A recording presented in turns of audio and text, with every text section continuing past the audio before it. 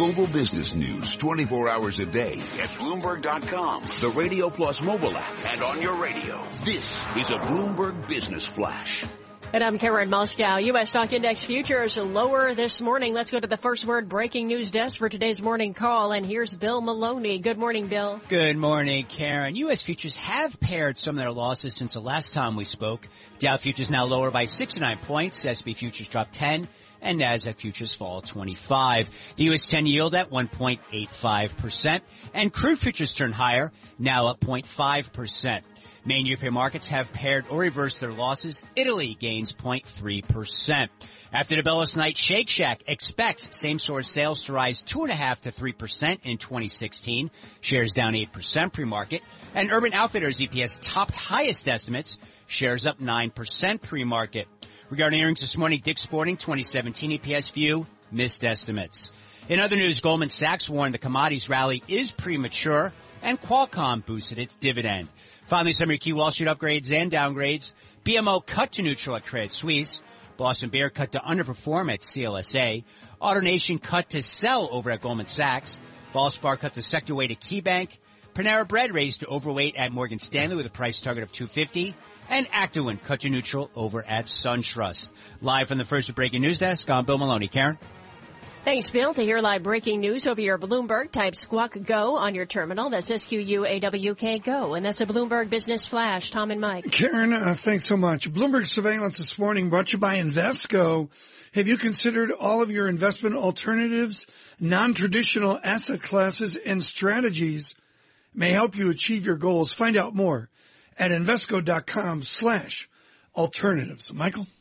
Bruno Stanziale is here with us from Eurasia Group. He's the Global Oil Practice Director. And I know you want to get to natural gas, but I just have to ask a quick question because we just had a listener write in and say there was sort of a disconnect to them in what you had said about the oil companies refinancing and going to the capital markets. They're hearing nothing but oil companies in high yield, and high yield is imploding because energy companies are in trouble. So how's that working? Yeah, no, and I think that's part of what I was alluding to before. High yield, absolutely. That's where most of these bankruptcies are residing. I mean, clearly the companies that were highly leveraged at, higher costs of capital are going to have a harder time in a lower price environment. The real challenge is, if we're talking about rebalancing the market, is how volumetrically significant are the high yield names that are having trouble right now. So there are a lot of people who are able to refinance in investment grade. That's correct. So if you look at where the volume, the percentage of volume production is coming from, you're talking about names like EOG, Pioneer, Devon. These are large E&Ps that, if you were to sort of aggregate all of the sort of mid to larger size publicly traded E&Ps, they're not having a hard time raising money. So, if you're looking for bankruptcies to clean up the supply situation, you're not getting it in the names that control a significant or impactful amount of the production. Tell me about nat gas. I missed it. Mike McKee nailed it. Said one day, look at the chart of nat gas. I was thunderstruck how oil's going one way and nat gas is going the other way, and inflation adjusted.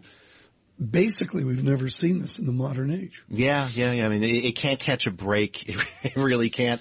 And here's the funny thing about natural gas. We had a record number of coal plant retirements in the power sector in 2015. Everything worked the way it was supposed to. It worked the way it was supposed to. At the end of the day, that power generation has to go somewhere now, and it's overwhelmingly going to natural gas. So you had this kick in demand in the power sector. I can only imagine where it would have gone if it were not for that, because in 2016 you see a precipitous drop in coal plant retirements.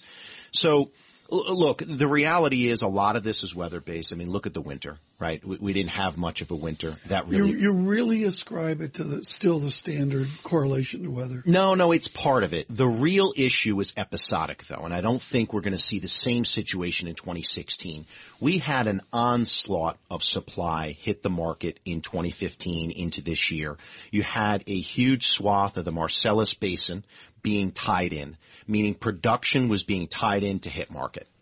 Huge, unprecedented amount of supply that hit the market. Everyone saw it coming, right? Everyone knew. But, it was really this dance between coal retirements and production hitting the market from these infrastructure tie-ins. Clearly, the weather was the balancing item. Okay. And that really tripped things up. Bruno, great to have you here with news. Chevron to cut capital spending a huge 26%.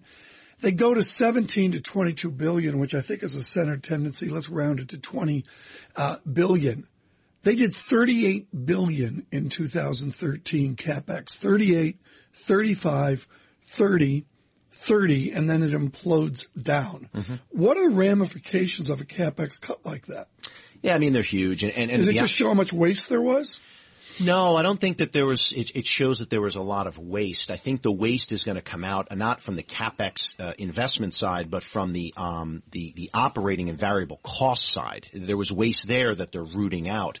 I think that, look, the Saudis in particular, I mean, they've been pretty savvy, despite a lot of commentary. I think they've been pretty savvy about the signals they're looking for, CapEx certainly being one of them. You start with CapEx, and there's got to be a correlation between reduced CapEx and ultimately reduced production, which is what they're all looking for. Yes, I mean, you need to see CapEx coming off first, but it has to be followed by a commensurate amount of production decline. The critical question is, are they cutting CapEx for the financial engineering of saving a dividend at all cost? I think that's going to be company specific, but I think it's prudent deployment of capital. At the end of the day, they're responsible for doing one thing, taking investors' capital and deploying it in the most efficient way and generating the highest risk-averse return on capital employed.